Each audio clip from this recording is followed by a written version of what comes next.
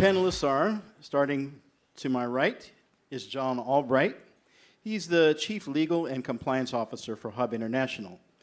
John is a commercially centered legal and compliance executive with leadership experience in public, private, and private equity-owned companies.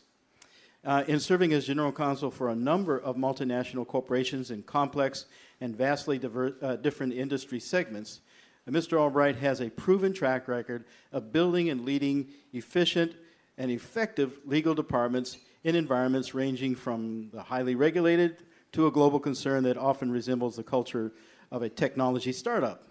Please welcome John Albright. John, can you just share us a little personal anecdote about yourself? Have you got a mic? I think I found a new PR agent.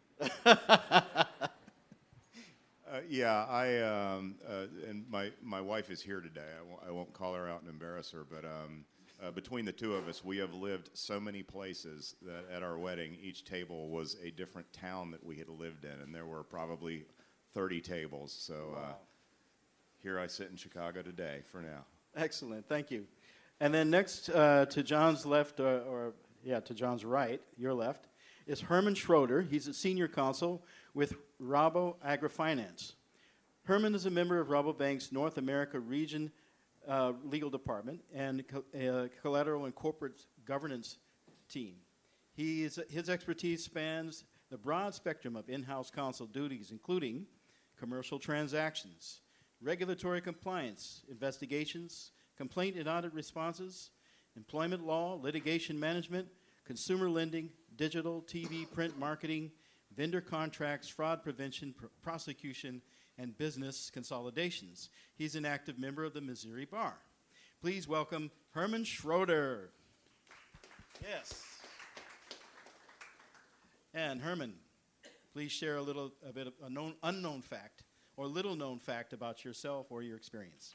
So I'm in enemy territory, but I'm a lifelong St. Louis area resident, and I'm an avid Cardinals fan, and sorry about what happened to the Cubs this year. So is Madden. And then in the middle, last but certainly not least, we have Peter Warlow. He's traveled the farthest to be here today, all the way from Sydney, Australia. Peter he's got strong experience in each major area of commercial practice. Peter has a broad strength in multiple aspects of finance, commercial, and contracting, covering significant roles in different customer commercial management, partnerships, mergers and acquisitions, insolvency, professional accounting, strategy, business systems deployment, etc. His role as an advisor to the board members and a position on the board of an ASX-listed entity round out his broad and deep commercial experience. Further, Peter has held various leadership roles that cover team implementation, building development, and leadership. This includes leading multiple teams across multiple geographies, leveraging skills, capabilities, and personal interests in obtaining great business and people outcomes. Peter Warlow, welcome. Thank you. So Peter, please enlighten us about a personal fact about yourself. Well, I might change it from the one you've got on there. I paid my way through university by putting people on roller coasters. So if I can weave that into today's story, I will. But the one that you've got there is I've got 3 kids, and they've just started doing dinghy sailing, and they've invited me to join them. So picture me in a very, very tiny dinghy. It's a great experience. I'd encourage it to everybody. Excellent. Thank you very much. Thank you all panelists for joining us today. So before we get started with the overall panel discussion, I just want to kind of set the stage a bit. So there's a consensus that's emerged from digital transformation that emerges from the digital transformation, transformative technologies that we talked about on the last panel, being AI, robotic process automation, blockchain technology, and others, that there's going to be a significant disruption in the legal market. Okay? AI will impact the availability of legal sector jobs, the business models of many law firms, and how in-house counsel leverages technology. According to Deloitte, about 100,000 legal sector jobs are likely to be automated in the next 20 years. Deloitte claims that 39% 39% of law firms or lawyers' jobs could be automated. 39%. Some estimates suggest that the adoption of legal technology, including AI, already available now, would reduce lawyers' hours by 13%. So, we've decided to break this subject down into 3 primary areas of focus. Number 1 is, how do we survive the digital transformation age? Or is it still a challenge? And can legal really drive corporate growth strategy? And we'll share some tips and warnings on that from our panel and possibly from you as participants. And who or what do we look for inspiration on our journey of digital transformation? Okay. So let's kick off that first question.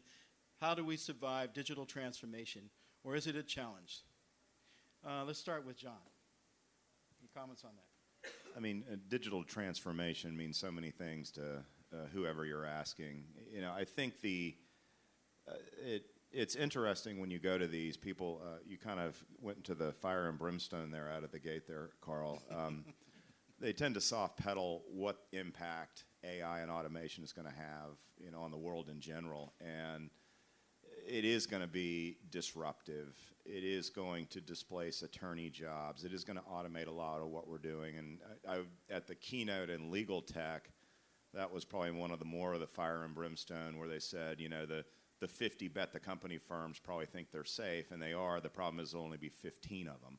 So, you know, I don't think any of us know where it's going to go. And I think because we're lawyers, I was on a panel earlier, and it wasn't really a joke, it's a statement of fact. I still get a lot of Word documents that are 1997 from my external law firms. So we are slow to adopt technology. And if you see e-discovery, which is probably the most evolved technology in massive deployment in the legal world, it took a decade for it to get to critical mass. It took a decade for the lawyers to trust it, and probably more important in that capacity, for the courts and the judges to trust it. But now you have to use it. If you're not using it, you're not living to that standard. We will get there in digital transformation, and I think depending on the industry you're in, you may get there quicker than others. I mean, insurance, you know, if you take the Geico's, the direct to retail, the online insurance brokers out, let's look at commercial insurance. We really aren't delivering it much differently than we did post-World War II. A lot of phone calls, a lot of paper, and most of us are running broker management systems, which are our contract lifecycle management platforms, if you will. They're made by a handful of vendors, and I don't know if this is by design, but they aren't overly cross-compatible. So anything we're doing, we have to factor that into the equation. And, you know, if you're using Salesforce as a contract lifecycle management platform, it does that. You can check the manual.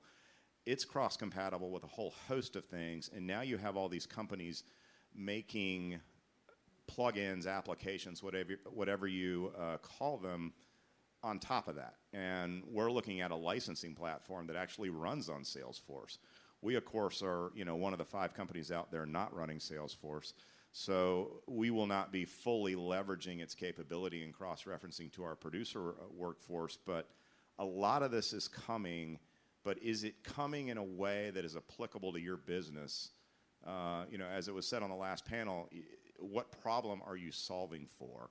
And is it realistic that there's an application out there that will address it, that you can afford, and that you can implement and tie in to your existing platforms, whether it's your CRM, your enterprise risk management platform, your HRIS, you know, I could go down the acronyms.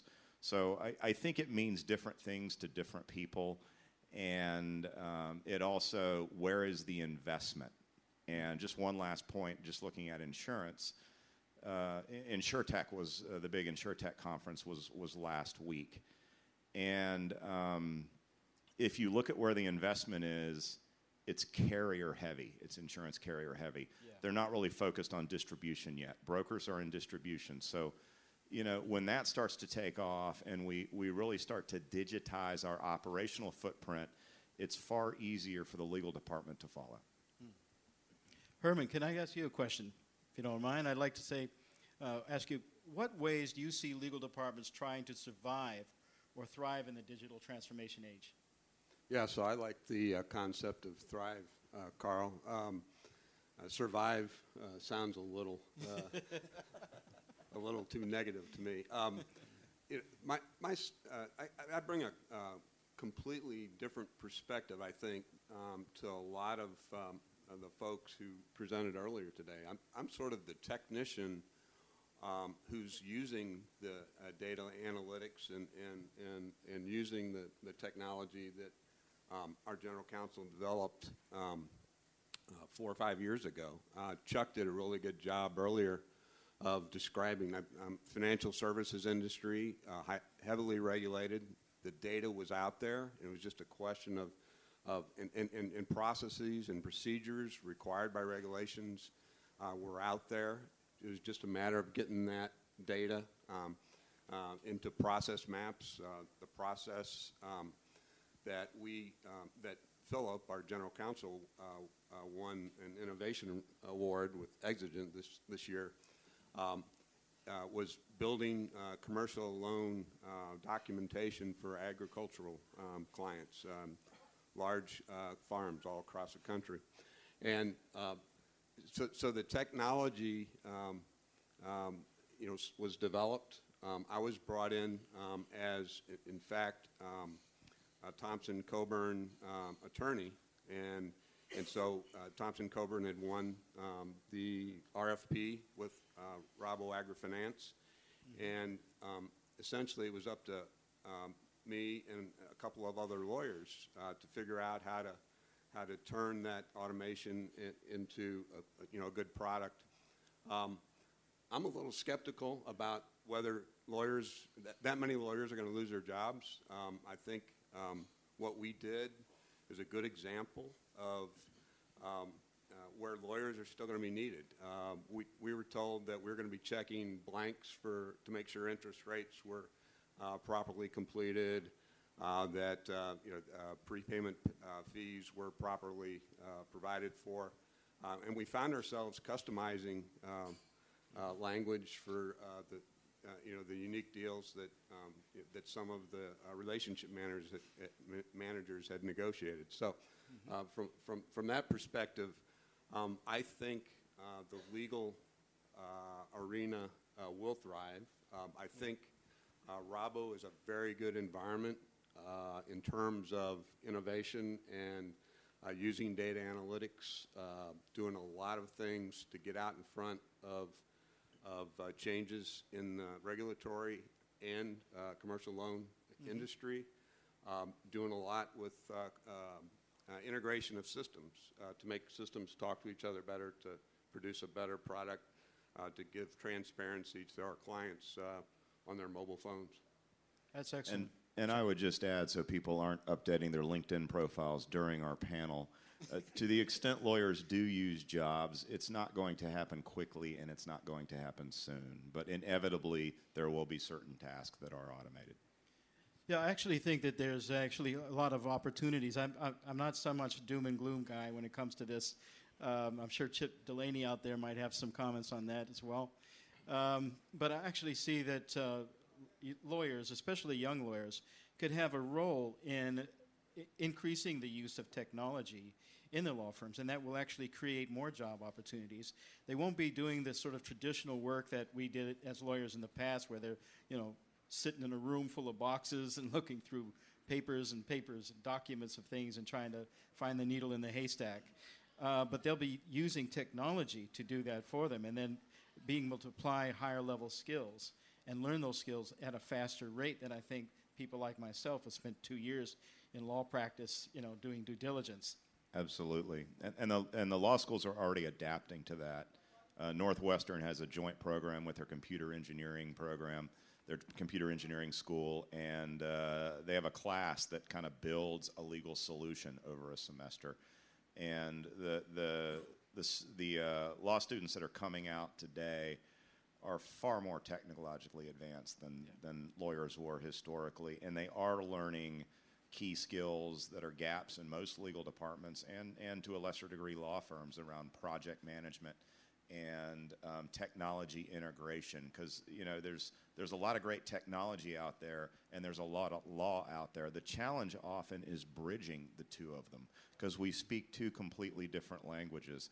And Northwestern is solving for that simultaneously, because the computer engineering PhDs are learning the law, and the law school students are learning a little bit about the technology. Peter, you want to comment on that? Oh, look, I think I've been brought here to be the reality check. So let's talk about Australia, right? So earlier today, the first speaker, the doctor, talked about how 88% of your top 500 won't be around in 3 years. Australia's top companies have been around 100 years. You look at the top 10, top 20, very, very few of them are short-lived companies. But what that means is they've actually had to challenge themselves and build the innovation inside the organisation. What it also means, though, is your top companies are digital natives. They're used to the digital world. Australian context, they're not digital native companies, so they're having to learn it and roll it out. So the project I've been involved in at Telstra over the past 3 years has been rolling out the digitisation of the contract system. But the context was removing 25% of all lawyers across the whole corporation, and a similar cut to external legal fees. So that's the reality check. You said 39%, well 25% gone today, and I would say another 10% in the next 12 months, but I shouldn't say that out loud. This is the reality. I'm starting to look pretty positive here. Right, this is the reality, right? So two bits of technology, no AI yet. Little bit of robotics. This is just digitisation. This is putting contracts in place on systems, linking with Salesforce, linking with other things, driving standardisation. Yes, lawyers are involved in the process, but only at the very much the defining the template stage. One of our key goals in the process was to remove lawyers from the sales process. Lawyers were adding 3 to 6 days on average to the sales process. If you've got incremental revenues of, say, I don't know, 500 million, I'll get the numbers right, that's $5 to $10 million you cut out and increase your revenue by just by removing that cycle time. So it's real. It really is real. The removal of legal resources is going to happen. Where you move those legal resources to and what new opportunities opens up, that's your real challenge. And there are some, and so I'm not going to be doom and gloom, but in terms of corporate lawyers, the cut's happening. And this is before AI. This is before robotics. Would you say those cuts are happening more at the junior level, junior to mid-level, or what level? This was top down. Top down, okay. Absolutely top down. It did push, actually more the top went, because for digitisation, what you're doing is de-skilling the work to a paralegal level. So that's a very different focus from what people keep talking about. It sounds like, if anything, Australia may be more evolved from a technology adoption standpoint. I do a fair amount of speaking on this, and I like polling the audience. And if you look at in-house lawyers, if you take e-discovery and matter management systems, e-billing matter management systems out of the mix, almost none of them are investing in technology of any scale, because they don't have the resources and they don't have the dollars. And we're doing more with the same. I think certainly the general counsels I talk to, we're certainly not cutting heads, and we're not in a position to cut heads due to technology or really anything. But we are looking for ways to make our lives easier, to automate certain tasks, and to invest. But again, if you're not a Fortune 500 company, or in some respects even a Fortune 100 company, Walmart is investing in technology. But they have, they have a platform that automates the generation of an answer in your first round of discovery in about 45 seconds.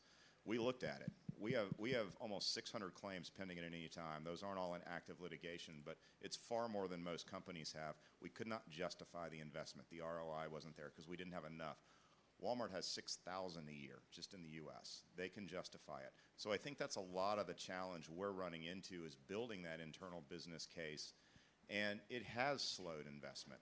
So, I think the in-house lawyers, to the extent there is rationalization of attorneys due to this, it's probably going to happen at the law firm level first because they can take that investment and they can spread it across multiple clients. And a number of them, if you go to Inspire Legal, which is more of a legal VC conference than it is a core attorney conference, I was amazed at the number of AmLaw 50 firms that had multiple people there. They're investing. And the AmLaw 50 firms tend to have AmLaw 50 rates, so they have the most to lose from all this. So they have to find creative solutions. They are far more likely to partner with an ALSP than a smaller firm, and you wouldn't think that.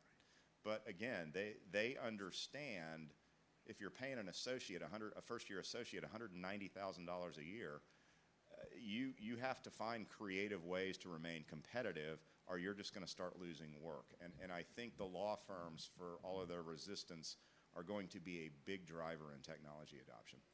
So Peter and I kidded a little bit last night about being on a panel and counterpunching. So, your concept of the loss of legal jobs, I absolutely understand where you're coming from. Interestingly, the RFP that I'm talking about, I've now transitioned in-house at Rabo, and the Thompson Coburn legal team has increased in size. Now, a lot of that's due to the fact that there's a recent acquisition. My sense is that the process map that was digitized and that automated the legal document review process, it took out 73 steps in a process that crossed different departmental responsibilities. And somebody said this morning, when you do that kind of an analysis, everybody thinks the pig stuck in the boa is at the legal department. 9 times out of 10, there's a process step somewhere where legal's trying to follow up on something where a process was missed elsewhere in the organization. We just have a question here from the audience. So partly because I wanted John to look into the lights. So John, can you tell us a little bit about when somebody does depart from the legal department from an in-house perspective, what skills are you looking to replace them with? Are you looking for an expert in X? Are you looking for a generalist? Or are you even looking for a non-lawyer to fill those roles to support growth in the legal department? It depends on what we're trying to solve for. We have had a dedicated legal operations person in our budget for the last 3 years, and we have yet to hire them because we end up needing, if you need an M&A lawyer, you need an M&A lawyer. So, I think if you look at our biggest skill gaps that are going to bridge us into this digital revolution, we need technologists. We need project management skills. We need skills that the traditional lawyer that's been out of law school more than 3 to 5 years probably doesn't inherently have. So I think if you look at what we are kind of diverging from what companies were doing, which is kind of laying off or outsourcing paralegals, admins, lower level. We're bringing a lot of that back in-house. We're still outsourcing a fair amount of things, but they tend to be better at managing ALSPs. The primary owner of our Exigent relationship is a paralegal, and we have multiple relationships with Exigent. So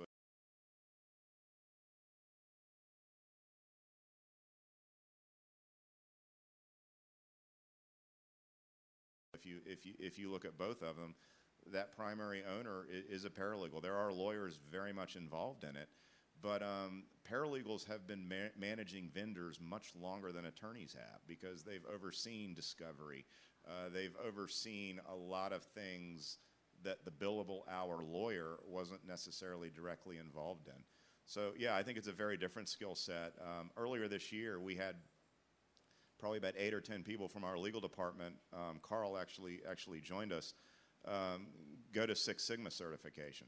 So they're all white belts, which means you spend a day learning the baselines of Six Sigma because we just wanted to get them exposure to that.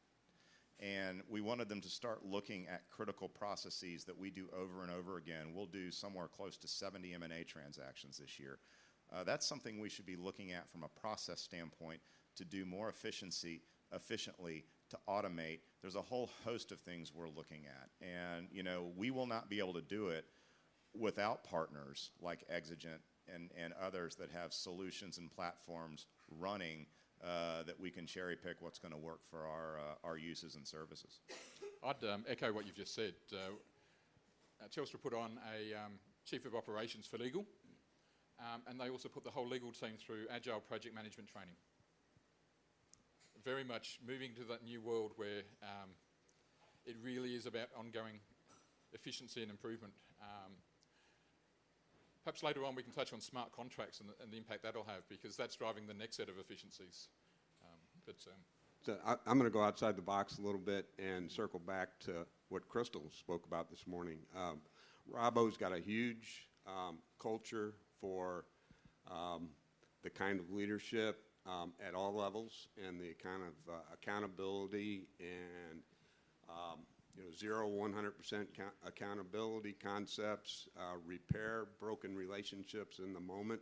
It's huge, and I think law schools should be teaching that, and I think entire corporate cultures that teach that are a lot more on the cutting edge as far as making this transition into technology. First of all, I just want to thank the panel for valuing legal professionals at all ends of the spectrum and not lumping one into a category of non-lawyer. I think that's really pejorative and indicative of not moving forward in the way we need to move forward. More importantly, I want to talk about justifications for technology, because it does seem like the powder's running dry in terms of how we fund legal technology and process improvement investments within corporations, which have been the drivers, notwithstanding the AL Top 50, right? So I'd like to hear some more. We talked about deal velocity. We've talked about labor arbitrage or downsizing of legal professionals. What else have you had success with in order to provide funding for improvement? I think one of the key things you've got to look at as a legal profession is how to avoid being cost pressured. I mean, Telstra took out 25% of the lawyers. What was the alternative path? And we're talking about data today. And realising the value of the data that you've already got at your fingertips. You don't have to go and build new systems. So if you're in professional practice, do you know when your customers' contracts are coming up for renewal? Because that's your next upsell. So think through it, right? What data do you already have about your customer? Your customers' contracts, if you're in private practice, would already tell you what industry they're in.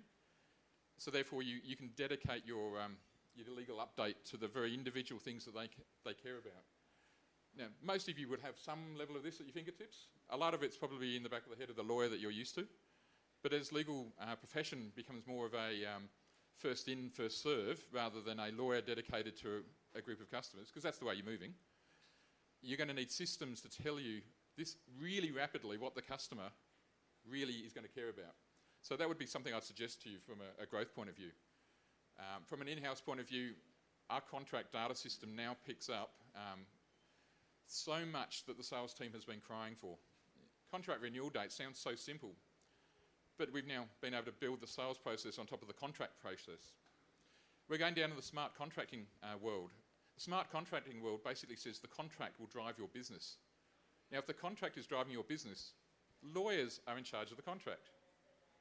You can deal yourself into that game, or you can let people like me from commercial deal themselves into the game. Your choice. Think about that. Where do you want to play? So you've got contract renewal. Every customer you've got's probably got an industry identifier. You can map your products that you're selling against that industry identifier and do heat maps. These are bits of data you've already got, and so on and so forth. Get someone to have a look through your contracts and work out what data you've got that's there already. You don't need to build new systems if you've got it there. Even if you've got it in a very rudimentary flavour, start with that and build. That would be a few tips. I couldn't agree with that more. If you can figure out how to mine and understand the data in your own contracts, that's huge. Most companies haven't. Most companies that are running contract lifecycle management platforms, which have been around for several decades now, they're ancient in the legal tech world. They're not leveraging them really in that capacity. They may be notifying them of renewal dates or this or that, but they're not fully leveraging and mining their data. And that kind of gets to the, what is your pathway to get there? It was what I touched on at the outset. You know, our operational data set is on a platform that isn't necessarily overly compatible, so we would have to solve for that. You know, any legal department, if you're talking about, I know I don't want to jump ahead to a later question, is how can legal departments drive growth? Give them access to data, and we've done that very successfully in our leases. We have over 500 commercial leases, and they are now sitting on a platform that Exigent provided, and we're able to provide analytical reporting across that entire portfolio. We have tied that into our ERM Oracle, and we've tied it into Workday. So we have employee counts. We have all of this. Data does not live in a vacuum. So if you think you're going to be able to just tap into one data source and get a world view, you're not. And that was a learning experience for us. And we had to get HR and finance on board. But the visibility we have into that small piece is huge, because our second largest expense behind payroll is occupancy expense. I mean, I think, John, I love your socks, by the way. Thank you, John. You're here with a mat. I was hoping we'd have a table in front of us, but Well, I guess that cost extra. No such luck. well, you were worth it, though, John, to be totally fair. But that's a really interesting point, and I thought what Peter's point was very interesting too. My question for you, actually, would be, in this sort of re-education process, which probably took 4 hours of 3 hours of blocks or whatever, what did it really change the attitude of people that have been imbued with a certain sense of education from law school, from A-levels or whatever we call them here, through to law school, through to training in a big law firm? Did that sort of short shock actually make them different, or make their attitude different? You're talking about our Six Sigma training? I was actually talking to our Australian friend here. Oh, Peter. sorry. But you can fill in, John, with your crazy We socks. haven't lost any yet to the Big Four, if that's what you're asking. Well, exactly. Well, that's a good point. But here's the thing, that what I'm saying is, kind of, it's almost like a re-education. It's like a redirection training. That's what you were talking about Six Sigma and whatever. Does it actually work? The reality of it is, did we transform people's lives with, a day of hardcore project management training? No. What we're doing is we're building awareness, and we'll follow that up in 6 months with something that builds on it. And we want people to start thinking a little bit outside of the box. Don't look at it as a contract. Look at it as a process to get from point A to signature. And it is a reprogramming of sorts. But don't you think trying to train lawyers to think outside the box, when they can most of their time is spent building the box, is a pretty big challenge? Absolutely. Nothing, as a part of our, we had all of our lawyers and compliance professionals in from all over the country today, and we did a change style assessment. So everyone took a test to see where they were on the spectrum of, I'm not going to use the technical terms they use, but resistant to change, and just the entrepreneur that is trying to change everything. And I think as a legal department and a compliance department, we were pretty progressive, pretty open to that. But we didn't have anyone in that entrepreneur going to change the way everything is doing. And I'd have been surprised and maybe at some level concerned. That's the one where don't follow policies was one of the questions. Lawyers aren't wired that way. But we do have lawyers that are now thinking about things in a different way. And it's, as I said at the outset, it's slow moving. It isn't going to be transformational. And as we recruit younger talent with different worldviews, they're going to help. But don't you think that's fantastic? But it's like, genuinely, this is a hare that's run away 4 miles ago, and legal can't be a snail. I mean, it's going to be years before you catch up. I'm going to pass the microphone off before you get bored of me. But don't you think? It's like, literally, it's across the hill. The hair's across the hill. And while I wouldn't advocate cutting 25% of all lawyers, the fact that that happened woke everybody up. They are now on board because they don't have a choice. There's something to be said for dictatorial change management. But what it's done, it has changed the culture because they now know that they've got the same amount of work with 25% less people. So they have an incredible vested interest in the digital platforms working. And that is a culture changed overnight. So while I wouldn't recommend that for everybody, it did have the right impact.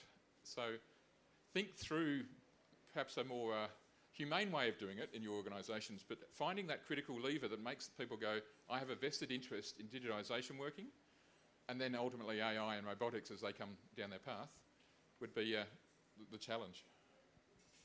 Okay, we've got a question here, and then we've got a question down here, and then we actually have to wrap up. Unfortunately, we've got like a 5:15 hard cut deadline here, unfortunately, folks. I know it's been really exciting discussion, but go ahead, Isabella. Okay, so my question was just, well, maybe more of a comment than a question about the lawyers and thinking as entrepreneurs and changing everything. But in change management, the use of language can maybe have a big influence. So you said that like no lawyer would say, no, we're not going to follow the policies. But I'm sure there will be a lot more lawyers that will be open if you tell them, go and rewrite those policies. Well, building on, we did Six Sigma a few months ago. We did Change Style this week. That's building awareness around people's willingness to change, because they're not going to change overnight. And one of the things, if your 8-year-old wants to ride her bike in the street, and you tell her no, she can't, that's not the best way to approach it. You could say, well, you can ride it on the street, but you have to find a cul-de-sac, and you have to ride it there. If you ride on the sidewalk, you can ride anywhere you want. So you have to approach change in a way, because lawyers, first and foremost, are humans, and then they're resistant to change for the most part if you look at how they were brought up, because deviating off of the preferred approach has risk. But yeah, we are constantly reshaping our team in subtle ways to get them more aware and to get them more open to that. Because if you don't effectively manage change management, whatever you're implementing is not going to be successful. I would just add that we've had the Six Sigma at, I think we're all yellow belts. I don't even know what the different belts are. I think it's one of the lower. But again, You had to one-up us, didn't you? oh, is that what it was? I'm sorry. Something to strive for.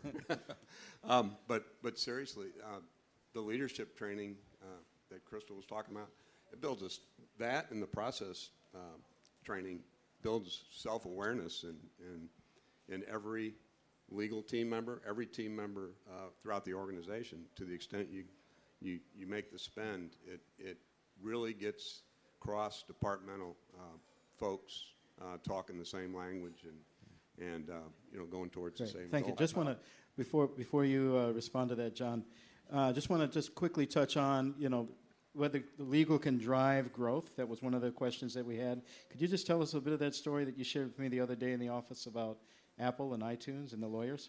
Sure. This is probably the best example of lawyers enabling growth. And if you look back at the history, long before there was an iPhone or an iPad, what transformed Apple was not the new Mac, it was an iPod.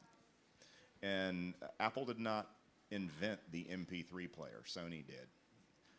What they invented was the music marketplace, iTunes. Without iTunes, the iPod is not successful, and Apple is a marginal maker of PCs that are probably technologically superior to the mass market. And the lawyers did that, and this is Steve Jobs' vision, but you're talking about iTunes is across multiple geographies, multiple copyright holders.